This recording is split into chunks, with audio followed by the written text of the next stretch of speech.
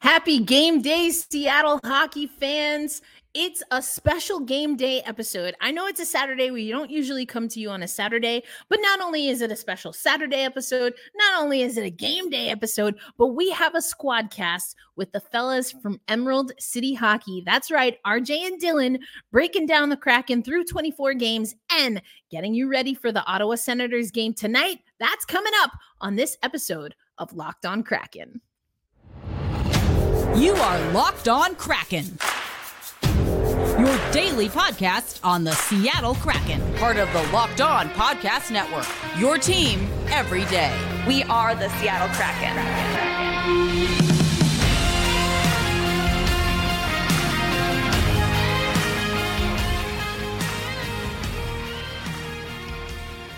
Hey, what do you say? And happy game day, Seattle hockey fans. Erica L. Ayala, your host of Locked On Kraken, coming to you on this lovely Saturday. Want to let you know that today's episode of Locked On Kraken is brought to you by FanDuel. Make every moment more. Right now, new customers get a $150 in bonus bets with any winning $5 money line bet. That's $150 if your team wins. Visit fanduel.com/locked on to get started. And as I said, we have a special squad cast. We've got RJ and Dylan joining me on Locked On Kraken for the very first time. We're going to get you ready, obviously, for the Senators game tonight. We're going to talk a little bit about the Winter Classic and whatever that NHL jersey reveal is. And I am going to get to chat with Dylan and RJ a little bit about their impressions about the Seattle Kraken through 24 games, game 25 tonight.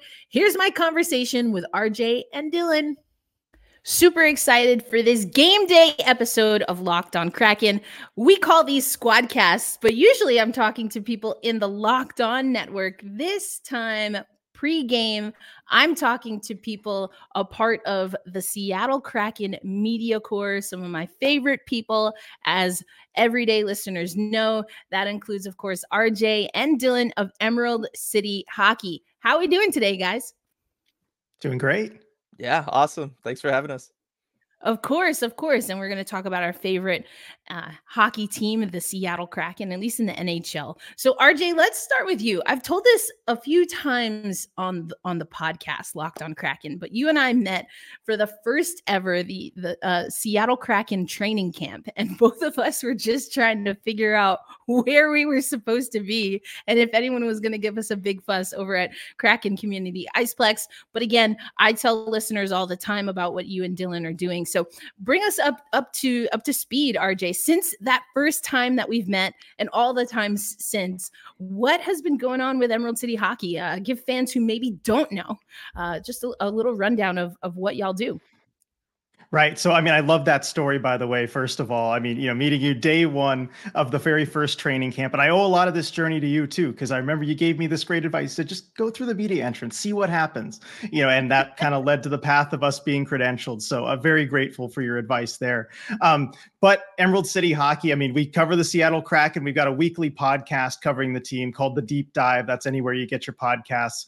We do a live post-game show on YouTube after every single Kraken game. And then the audio from that is also on the podcast feed afterward if you weren't able to catch it there.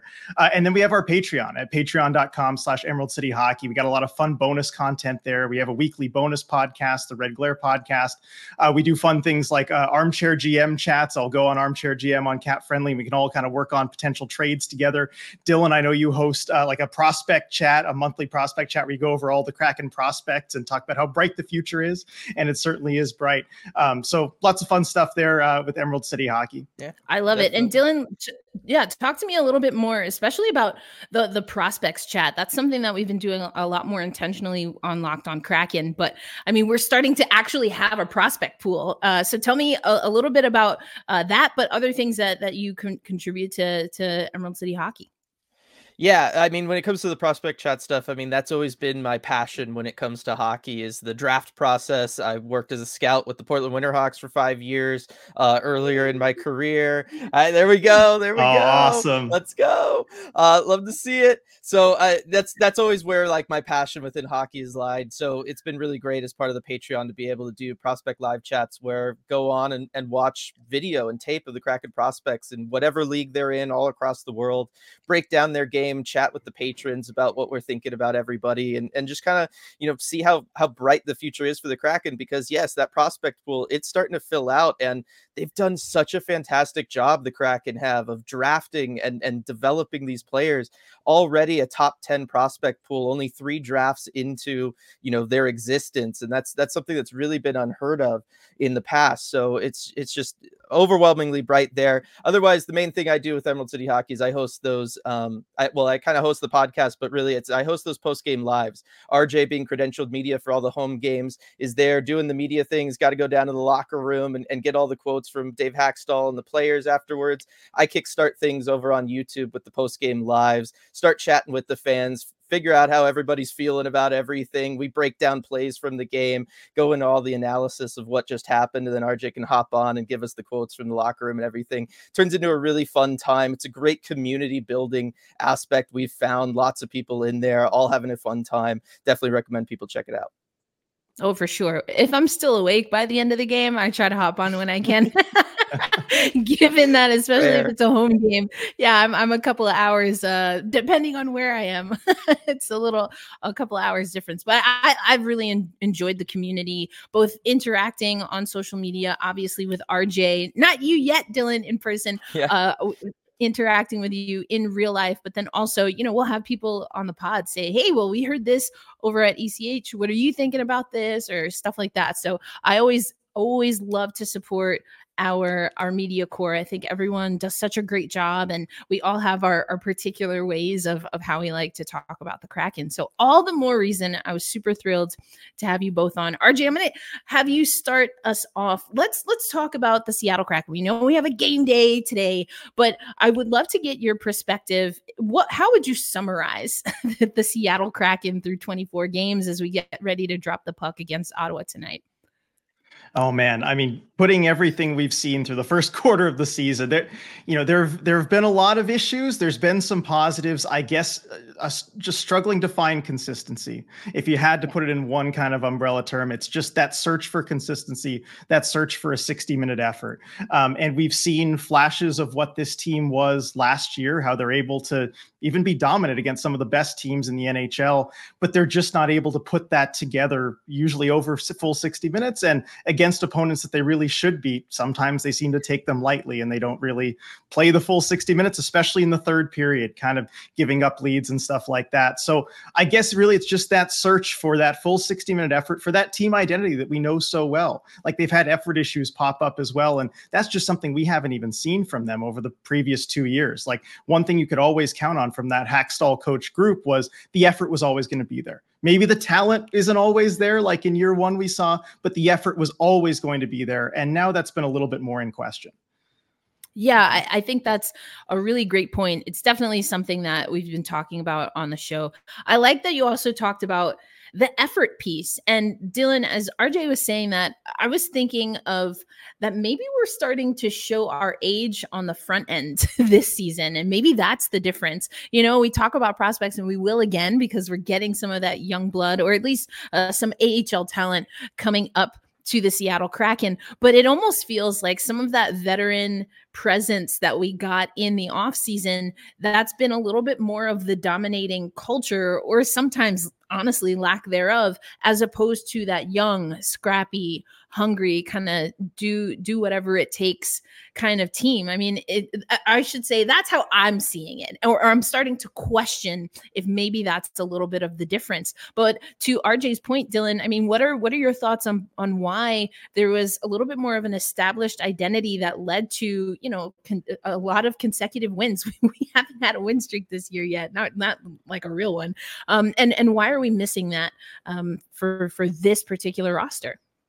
Yeah, so I don't know how much of it's going to be totally roster based. I know everybody's made a big deal about losing the fourth line from last year and how much they were able to contribute, especially offensively. And this year, it's very much a new look fourth line, more in the mold of a traditional fourth line for a lot of teams. I think that's played a part in it. I think a lot of it though has to do with, season one, team had like 2 weeks of training camp together, dealing with COVID stuff, and that was all they had to get to know each other, try to figure out what brand of hockey they were going to play. And it was just not going to be a recipe for success. And we saw that very much year one. Year two, they had their first full off season to get to know each other, the core group of guys, but also for coach Dave Haxtell and his coaching staff to instill a style of play that they wanted to work on. And that's one that's very much about attacking through transition, activating the D in the offensive zone, stuff like that. And what we've seen from year one to year two is they've kept that, and it looks like the rest of the league has kind of caught on to what they're doing.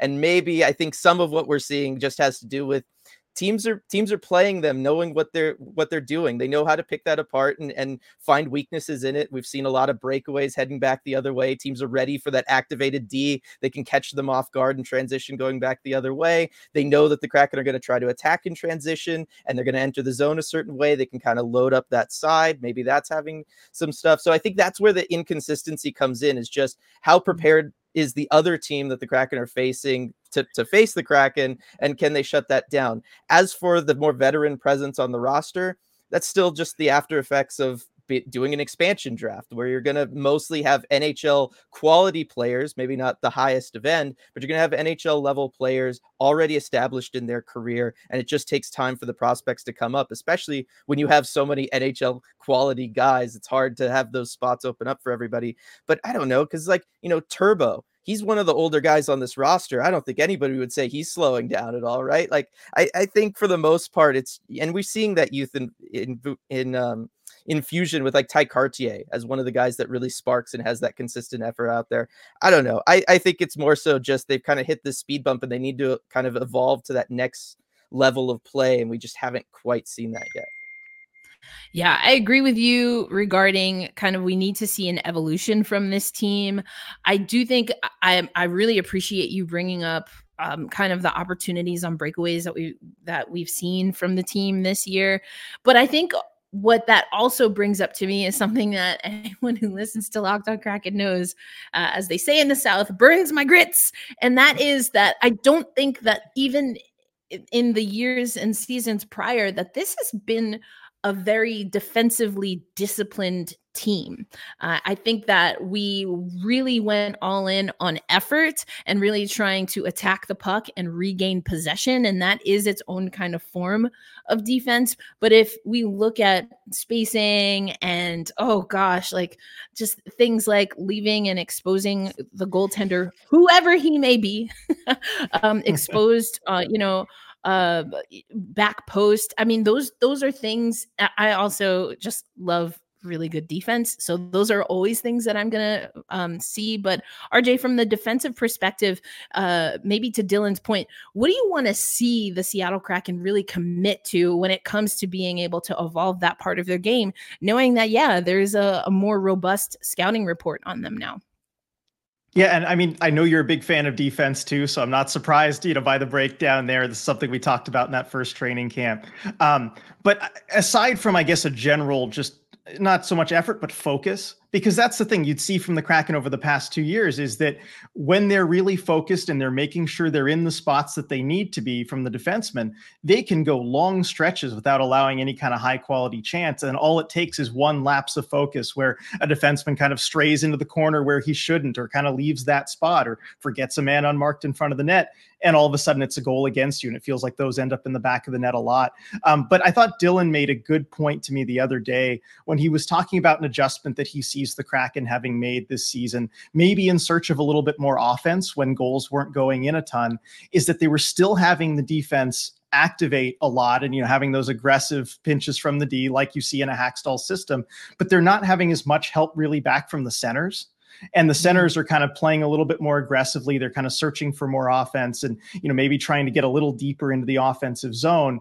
And when you have the defense playing the way that they normally play and not having that center help back, often it creates odd man rushes the other way, or just mismatches in the defensive zone where somebody's available in the slot and there's just not enough players to cover them. So I think you have to make an adjustment one way or the other, whether that's sending the centers a little bit further back like you used to have them, or having the D just be a little bit more conservative with their pinches. Yeah, that's a really excellent point. I'm glad that RJ, you brought up what Dylan brought up to you the other day. I love that. Dylan always has the best stuff on those kind of things. So I'll just parrot what he said.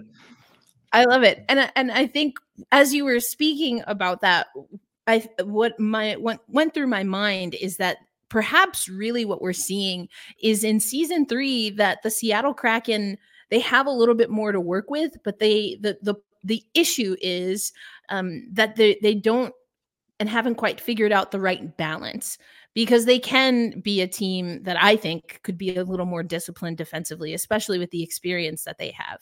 They can also be a team that can be aggressive defensively and having their defensemen shoot up. I love the point about centermen, and I know there was so much conversation about the focus on faceoffs and was that detracting them from other things. But I think this is what I was saying when I was talking about Matty Beniers and his stretch of without a goal, is that we need him to be good at faceoffs and we need him to score. That's why he's a top centerman. So I think if we take Matty B and kind of use that for the whole team, we need the defenseman to be able to, mind gaps and be really strong in the defensive zone. And we need them. This is just a Seattle Kraken roster that also needs them to be aggressive and to pinch and to help get the offense going. So I think it's just a balancing act. And so sometimes I feel like, okay, like we've got the things, we've got all the ingredients. We just haven't figured out the right recipe. Maybe too much salt here,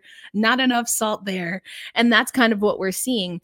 But then it becomes, well, how much time are we going to give this group to get the recipe right? And that's what I want to talk about a little bit. But first, of course, we're going to talk about a big event coming up effectively, I'm going to say later this month. We're less than 30 days away from the Winter Classic coming to the Emerald City. Dylan and RJ are going to stick around. We're going to talk about that coming up on Locked On Kraken. Today's episode of Locked On Kraken is brought to you by FanDuel. Now, as the weather gets colder, the NFL offers stay hot on FanDuel. Right now, new customers get a $150 in bonus bets with any winning $5 moneyline bet. And although, of course, we know that FanDuel is the official sports partner of the NFL, they also have your lines for the NHL. Let's take a look at tonight against the Senators. The money line, Kraken plus 104. The Senators a minus 125. So as I mentioned, that is for new customers. When you win a money line bet, any $5 money line bet, you will get $150 in bonus bets as a new customer. So not only do we have money line, but we've got over-unders, player props, spreads, and so much more. So visit FanDuel.com/LockedOn and let's kick off this NFL season. FanDuel, official partner of the NFL.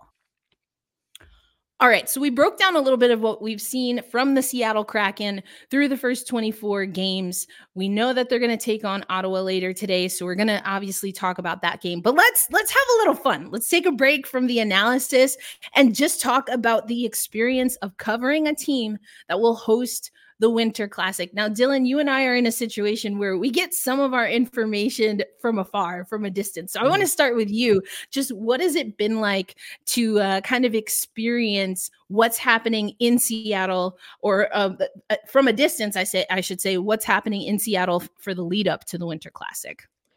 Yeah, I mean, obviously from afar, the one place that you're most connected is just through social media with everybody, whether it's on Twitter, whether it's in our Discord, in the post-game lives afterwards. And everybody is just been through this entire process just so happy to kind of have this event. There was at first maybe a lot of fans that didn't quite know what the Winter Classic was or how important it was in the NHL schedule, and then seeing them learn to appreciate that has been really interesting. But for the established fans too, just knowing that you're getting one of these marquee events on the NHL calendar, arguably their biggest regular season marquee event, and have that come here to, or come there, I should say, to Seattle. It's a really big deal, especially because it's not just that it's going to Seattle, it's going to showcase this wonderful sports city that Seattle is. It's that it's coming to the West Coast, period, which, hockey is definitely one of those sports that has a strong East Coast bias.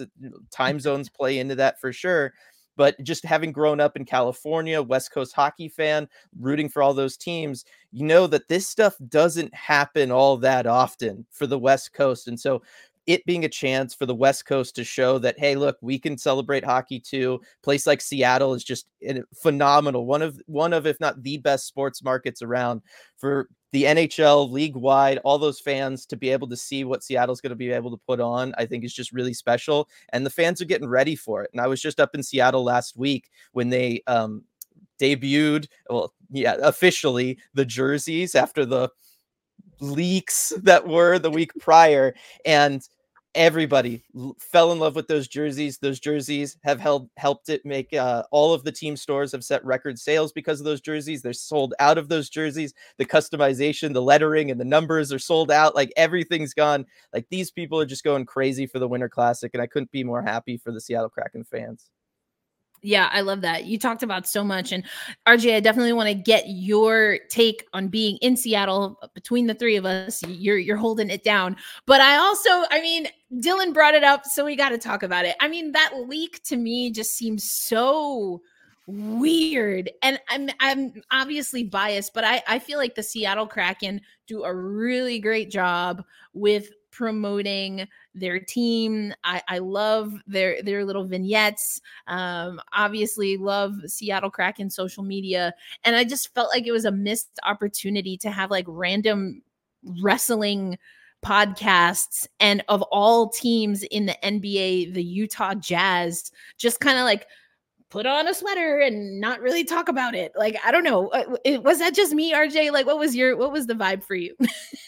I was as confused as you were. And I agree. I think the Kraken they do a really great job of things like that and I think the team unveiling, the official one went fantastically. They did everything they should.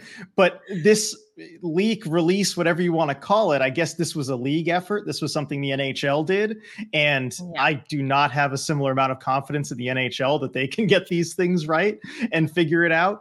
Dylan did a good job breaking it down on our podcast about just all the ways that you could do it better and the problems with it. So many ways. So Erica, what was your reaction when you first saw it? Because I don't know, like me, I was about to do our armchair GM chat. And so I was just sitting on there waiting for the stream to start. And I checked Twitter and I just see the pictures all over. I'm like, what is this? Like, why is it being released this way? What are we doing? And, no messages. I'm checking from like PR and everything, nothing, no email from the league. And strange. Like, what was your reaction? How did you first see it and when? Because with the time difference, it must've been late at night for you. Did you wake up to it? Yeah, it was late. I forget. There was something, I can't remember exactly, but there was definitely an event that I was at. So I was already kind of unplugged for a little bit. And so I was getting in late and then started seeing the messages. And as it turns out, the founder of Locked On Kraken is the radio analyst and play-by-play for the Utah Jazz. So I'm texting him. I'm like, David, like, what's going on? Like, he's like, I don't know. Like, I'll try to find out what's going on. He's like, we didn't know anything about this. So it was just like so strange. And I was like, I get from an NHL perspective, I guess what they're thinking is like, oh, like these other places and like a Bleacher Report podcast as well, right? These places are going to have product placement, and cool, great, get that. But if these are places that don't already engage in the NHL, let alone the Seattle Kraken and the Vegas Golden Knights, like what is the value added for the NHL? That was number one. The second thing is I wasn't in love with how the unis were looking. And I was like, is it maybe just because I haven't seen the Seattle Kraken own it yet? I don't know. I was just like, I know, like it was giving me retro vibes at first. And I think we can all agree as a fan base, right, that the retros, at least from a record perspective, didn't really work out for the Seattle Kraken. So I was a little bit concerned there. I talked about on the podcast, I would have liked to see a little more green to bring it even further and closer, I guess, to the Seattle Metropolitans. I would have really loved that, just to add a little bit of that. But I thought it was very confusing. And then the Seattle Kraken came out with their videos, and even just how they staged the different photos and having T-Mobile Park. I mean, they're definitely catering to me because I'm also a baseball fan. So I was like, oh my gosh, like this epic jersey, right? With like the pink glare in the back. It was so dramatic and like so Seattle Kraken. And I was like, okay, I'm feeling better about this. Now I'm excited. Yeah. I think the name and number brings it all together too. Like the look of it. Yeah. Those were blanks in the leaks, and I just didn't like that. Yeah, it was not great. Okay, so another thing though, right? When we finally did get the official release, right, from the Seattle Kraken, the one thing that we saw blowing up on social media for Kraken fans in particular is that both jerseys in the general promo had a captain's C. And then I guess a lot of people also wondering if that meant that Oleksiak was our new captain. I was like, that's for 2024. But okay, so what are y'all's thoughts? Dylan, we'll start with you about, like, because I've seen some people talk about, oh, we're gonna get a captain, you know, that's them telling us, and I was like, I'm not so sure about that. So one, do you think that they were subliminally trying to tell us that they're gonna name a Seattle Kraken anytime soon? But if they did, who do you think the next Seattle Kraken captain will be? This was not them leaking ahead of time that they're going to name a captain and it'll be Jamie Oleksiak. As you said, it's because it's taking place January 1st, 2024. That's why the jerseys are number 24. If that was the case, it would have lined up on the Vegas side of things, right? Like they had the same situation. Their captain doesn't wear 24. That's all you kind of need to know. As far as the Kraken naming a captain, I don't think that's happening, mid-year this year. I just think they're really set with the leadership structure that they have. I've gone on record for a long time saying the next captain of the Seattle Kraken is going to be Matty Beniers, but they were going to wait and let him develop a little bit first and let him kind of take ownership of that locker room. We're going to see some of the more veteran leaders, their contracts expire at the end of this year. It make maybe a nice handoff, but certainly just get him a season or two under his belt first. But he is the long-term future of this franchise, and just knowing him, talking to him, seeing how he interacts with the media, interacts with his teammates, he has captain material written all over him. He has since his college days. I still think Matty Beniers is the next captain of the Kraken, just not quite yet. Yeah, I'm starting to agree with you. Not that I ever thought Matty B would be a bad captain. I just didn't know if the Seattle Kraken would be okay waiting that out. So other names that I've put up there, like Eberle, I've always been team Ebbs, Schwartzy. I think even just how he's been playing, I think those two, whether they wear the captaincy or not, emotionally, a lot of the brunt, especially when the team isn't doing well, just by them talking to media, that has happened through those two. But to your point, Dylan, I haven't seen that happen as much this year, which I'm just starting to get the sense that unofficially there's a transition, and some of those guys like Eberle and Schwartz are trying to see if Matty B or other people are going to step up. And I really liked RJ what Matty said after, I guess it would have been the Chicago loss. But, he was asked, what's kind of been the difference in games where, or he was asked about the seesaw, like you win, you lose, you win, you lose, and you can't really string things together. And he talked about leadership. That was the first thing that came out of his mouth. And he did clear it up. He didn't want to be misquoted. He's like, and I'm not saying that people aren't stepping up, but that's what has to continue to happen. And I loved that he said that. We talked about it a lot on the pod. So in addition to any of the guys that either Dylan or that I tossed out, RJ, do you think there's some other names? I'd certainly know that fans have some other folks that they would put at the top of the list, but I'd love to hear, RJ, who do you think is missing from perhaps the captain conversation? I mean, I've agreed with Dylan for a while. The next captain will be Matty Beniers. It's just a matter of time when that happens, and I don't think it'll happen this season. I've always been if you're going to name a captain before that, I've always liked Eberle for that. I mean, certainly in the media facing side of things, he has kind of acted as the, de facto captain. Like if you need somebody after a rough loss to go throw out there and be a veteran leader to the media, Eberle's been that guy. I hear a lot of Yanni Gord. I mean, he's kind of the people's captain. Some people call him on social media. I tend to think I love him. I tend to think guys like that do better without the C, just like they can kind of just be a soldier, go get in people's faces and not have to worry about kind of being the captain there. Captain and Pepper Pot together doesn't always work.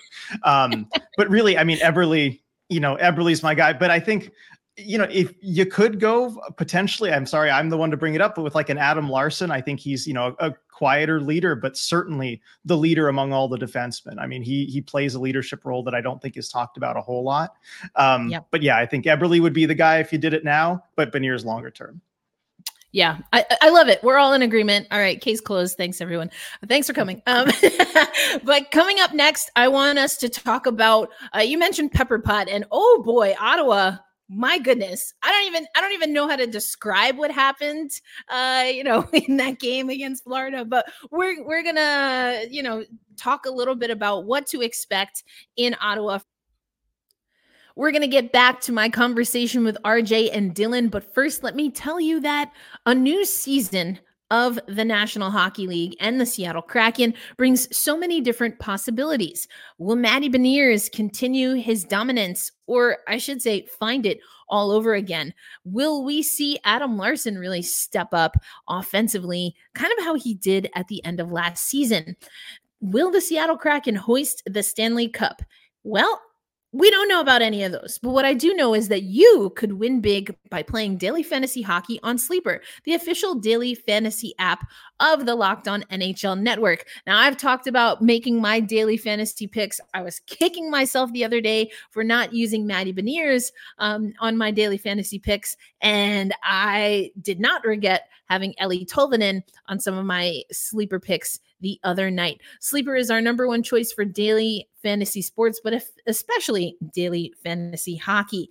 All you have to do is pick whether studs like Tolvanen, Beniers, or McCann will record more or less than their Sleeper projections for things like goals, assists, saves, plus minus, and more. And this is on any given game on a game-to-game basis, like tonight against the Senators. To win 100 times your bet on Sleeper, you need to correctly predict the outcome of 8 player stats. You heard me, Kraken fans. You can win 100 times your money playing daily fantasy hockey with Sleeper. So start paying attention and nail your picks so you can start winning big. And one way you can nail your picks is by listening to RJ, Dylan, and I tell you about what we think the Seattle Kraken need to do to win tonight's game against the Sens. Use promo code LOCKEDONNHL and you'll get a $100 match on your first deposit. Terms and conditions apply. That's code LOCKEDONNHL. See Sleeper's terms of use for details and locational availability. I have enjoyed this very special Seattle Kraken Media Corps Squadcast so very much. But we do have a game day. So we got to get folks ready for the game tonight. RJ, going up against the Ottawa Senators. What do we know about the Senators this year? And how do we think the Seattle Kraken will have to just kind of show up if they want to be successful against this Ottawa squad, excuse me? Well, I think the first thing to know about the Senators is the struggles of late. I mean, they've lost 3 games in a row coming into this one, and frustration has seemed to kind of boil over a little bit. I talked about Pepper Pot and Captain C maybe not going well together, always in the Yanni case. Well, you certainly have that in Ottawa with Brady Tkachuk as the captain. I mean, he gets into it as much as anybody. And I think a lot of people maybe followed that Florida-Ottawa game that just kind of went off the rails over 160 penalty minutes. The famous call from the official of just, all right, everybody on the ice gets a 10-minute misconduct. And I think that's evidence of frustration starting to boil over for the Senators. They were down 4-0 when that huge scrum happened. And it hasn't really gotten a whole lot better for them since. There have been calls for their head coach to be fired, a lot from the fans as well. And so they're playing with a lot of that pressure. And I think the number one thing for the Kraken to consider is, one, don't get dragged into the mud by a frustrated team that's, maybe trying to take out some of that frustration, and just don't take them lightly. We've seen this happen a few other times this season with opponents that are struggling. And I know the Senators are still, I think, ahead of the, might be still ahead of the Kraken in the standings, but they are struggling. They played a lot fewer games. But you look at the Edmonton game earlier this season, it was Jay Woodcroft's final game as the Oilers coach. They were in a very similar situation where they were backs against the wall. Turns out their coach had already kind of been fired. That decision had already been made. And I think the Kraken took them a little bit lightly, and the Oilers came out there and, showed them who was the more skilled team. So I think you just have to keep that effort, keep that focus, and don't get dragged into taking unnecessary penalties. Don't kind of stoop to their level, I guess. Yeah, for sure. Dylan, I want to come to you, but let's take a look at some stats. RJ, you mentioned a little bit of what their record is. 16 points overall for the Senators. Their home record, 6-7-1. So they also are not 500 at home. The away record for the Kraken, 4-4-5. You see what the Senators have done in their last 10, basically a split right there, 5-5.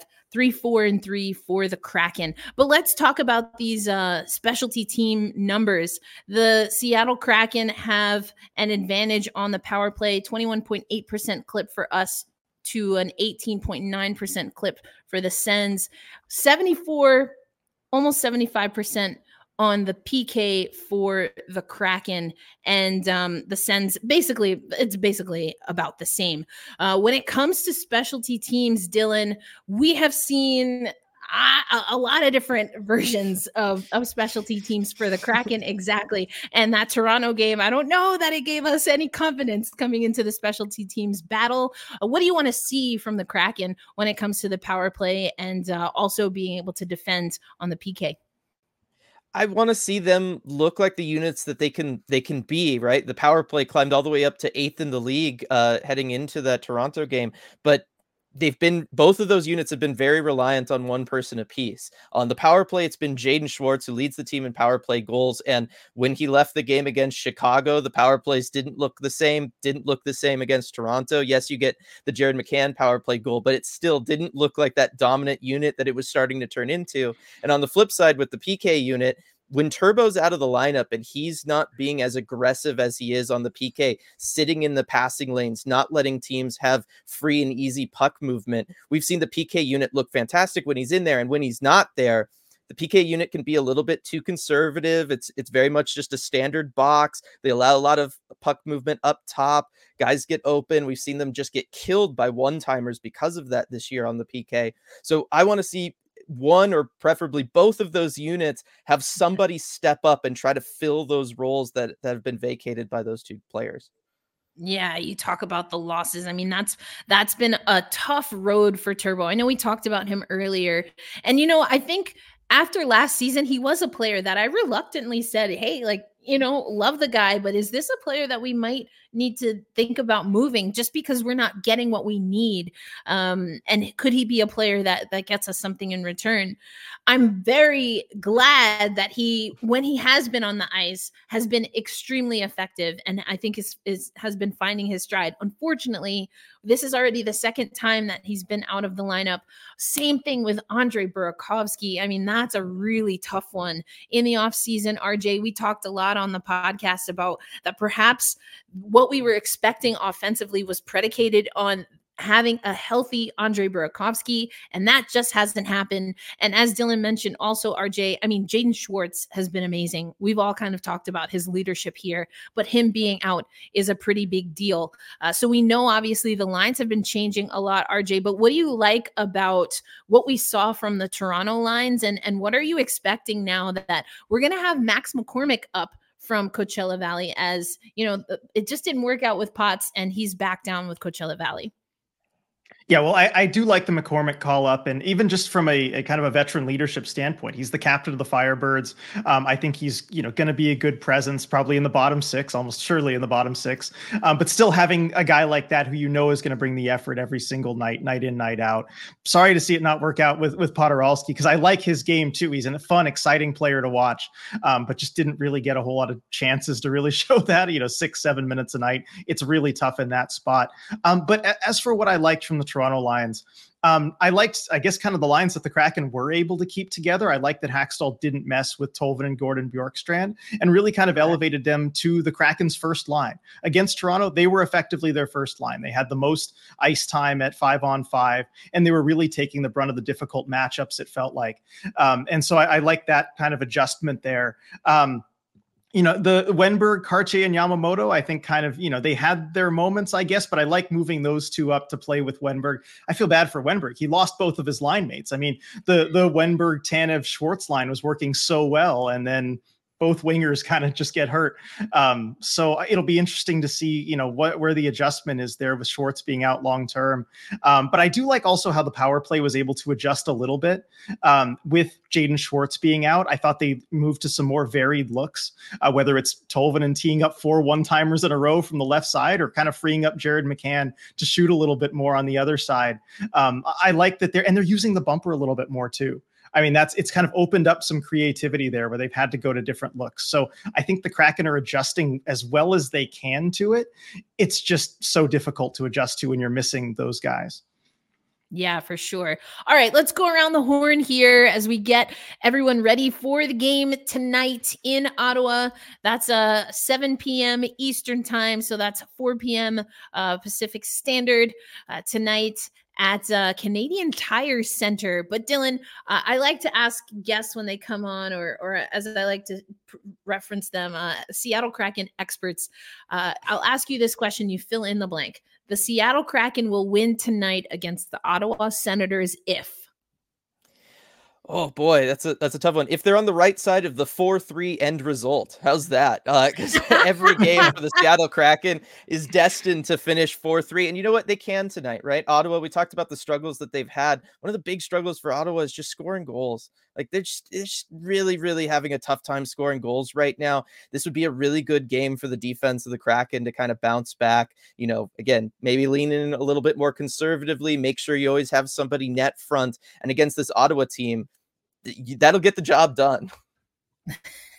I love it. All right, RJ, same for you. Fill in the blank. Kraken will get the win tonight against the Sens if they stay out of the box. Because the Sens have a lot of talented players and they're struggling to score goals, as Dylan mentioned, and you just can't give them the opportunities with the extra man. I mean, that's the kind of help that you just can't be giving them. And especially a guy like, Tim Stützle, who always seems to burn the Kraken. I think he had a hat trick against them last season.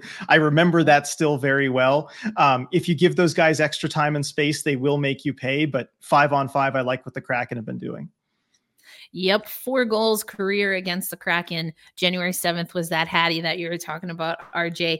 For me, the Seattle Kraken will win tonight if they really start showing some moxie. I've been saying I want them to have a little more fun on the ice, but I think they also just need to play a little free. It almost seems at times that they're thinking a little too much. We saw that, I think, a little bit against Chicago. Chicago came out pretty strong, and then the Kraken had to kind of figure out, like, whoa, like what's going on? Like, what are we doing here? And reset. I think also we've seen the Seattle Kraken obviously struggle to close out games. But I think if you're playing fun, you're playing fast, you're playing free, you're always you kind of create little competitions for pucks. You create little competitions and things of that nature. I almost want to see them just relax a little. And I think this Ottawa team is definitely a team that's going to want to get under their skin. I mean, hello, they've got, they bench clearing 10-minute penalties that we talked about earlier. So this is going to be a team that's going to frustrate them. But I think if the Kraken play to their highest level and really just focus on their game in a way that, quite honestly, we just haven't seen this season, that's how they win the game. I think it's a little bit of an uphill climb, just if history is any indication, through 24 games, but I'm still confident that this is a group that wants to play better. They're committed to each other. They just have to find that spark and maybe a little bit of magic as well. Well, RJ and Dylan, thank you so much for joining us here on Locked on Kraken. Dylan, let folks know where they can engage with you on social, and maybe tell us, is there a game that you have circled between now and the Winter Classic for the Kraken? Oh, that's a tough one. I guess I'll start at the beginning. Obviously anybody can find either RJ or me with Emerald City Hockey. It's at Emerald City HKY on Twitter, Instagram, all that good stuff. We have links to our Discord. I spend a lot of time on our Discord. That's basically where the best place to find me is. But my personal Twitter is at Yelling at the Ref. So pretty easy for sports fans to remember that one, I think. Love it. And I mean, as far as games circled on the calendar, I don't know. I mean, I'm just really being up there, the excitement around those jersey reveals. I'm just so dialed in for that Winter Classic. Yeah, for sure. All right, RJ. I mean, like Dylan said, basically the same places that you can be found, but anything that you want to add, particularly about the Kraken in the next handful of games leading up to the Winter Classic on January 1. Let's see. I mean, I'm excited for this long homestand coming up. It's tied for the longest homestand of the season. You got 6 games from December 7th to December 16th. It's really compact. I'm hoping, given some of the struggles at home that they've had really over the last, 2 years relative to being on the road, that's where they can find their groove. And I think these next 2 games against Ottawa and Montreal are going to kind of set the tone for that as they head back home. I'm just, after especially Dylan got the last 3 home games over the Thanksgiving break while I was down in California, I'm excited to get back to Climate Pledge Arena, see those 6 games, and hopefully the Kraken can get on a bit of a run there. Yeah, I love that you talked about the homestand and alluded to it earlier, but we've got to play better at home. I think we even saw that in the playoff run last year a little bit. And for me, I'm always going to say any opportunity to see Ryan Donato skate. Unfortunately, I do not get to see him wear a Kraken uniform, but I just love his game. Broke that down a lot, big time. And I was like, see, this is why I don't let Donato go. Like, heat maps say that he's always right in front of the goal. And we're just not getting any production, very little production, in that fashion. But anyway, I could go on it for days. I think another team that I think will be interesting, more so just because of how things are going to divvy out, and that once again, this will be a team that we're likely going to have to chase in the division, and that's the Kings. So I think I'm curious to see, that'll be a part of that homestand on the back end. But we have to really start winning those games as well. So, but RJ, Dylan, thank you so much for joining us here on Locked On Kraken, the first of hopefully what will be many squad casts. And other than the 2 games that I mentioned, I'm also excited for the 29th because I'm planning to be in Seattle. I should be in Seattle for that game against Philly. So that'll be a home game that I'll catch before all the festivities for Winter Classic. I might have to bother you, RJ. I'm like, I've never been to Seattle that time of year, so I want to make sure I pack everything that I need, because the only thing I hate more than bad defense is being cold at an ice rink. Absolutely. I'll help you out with that for sure. Perfect. Sounds great. All right, fellas. Well, thank you again so much. And if you're not already following Emerald City Hockey or listening to Emerald City Hockey, all the great stuff that they do, make sure you do it. And of course, listen to Locked On Kraken. And I know, Dylan, we had a little moment just for those who are listening on audio. I'm wearing my Women of the Rose City Winterhawks, Portland Winterhawks shirt. He talked about working with the Winterhawks a little bit. I was just in Portland, so had to hold it down for the Rose City. I love that. But all right, thanks, fellas. Enjoy the game tonight, and we'll chat again soon.